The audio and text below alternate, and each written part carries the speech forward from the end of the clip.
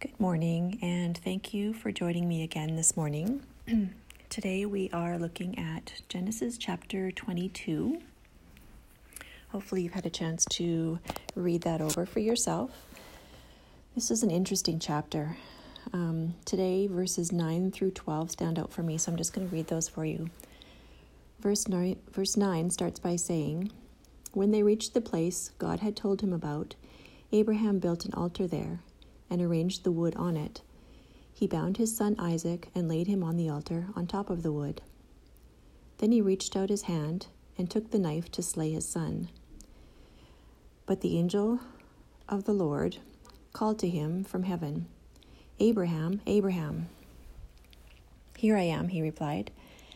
'Do not lay a hand on the boy,' he said.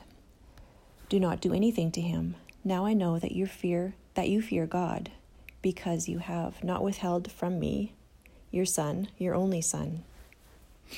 I've heard this story referenced a few times now, and each time it still hits me hard.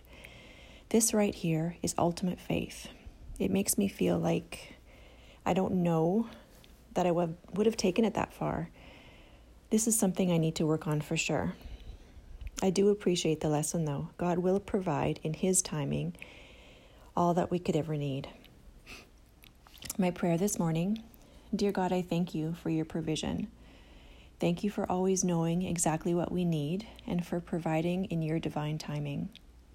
I pray, God, for faith to carry me when I have doubt and fear.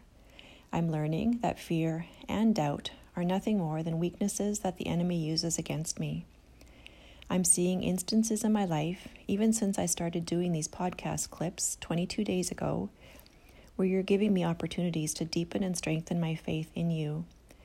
Please keep my eyes and my heart open to you and your word. Please keep providing as you do in the most profound ways. Thank you, Jesus. Amen.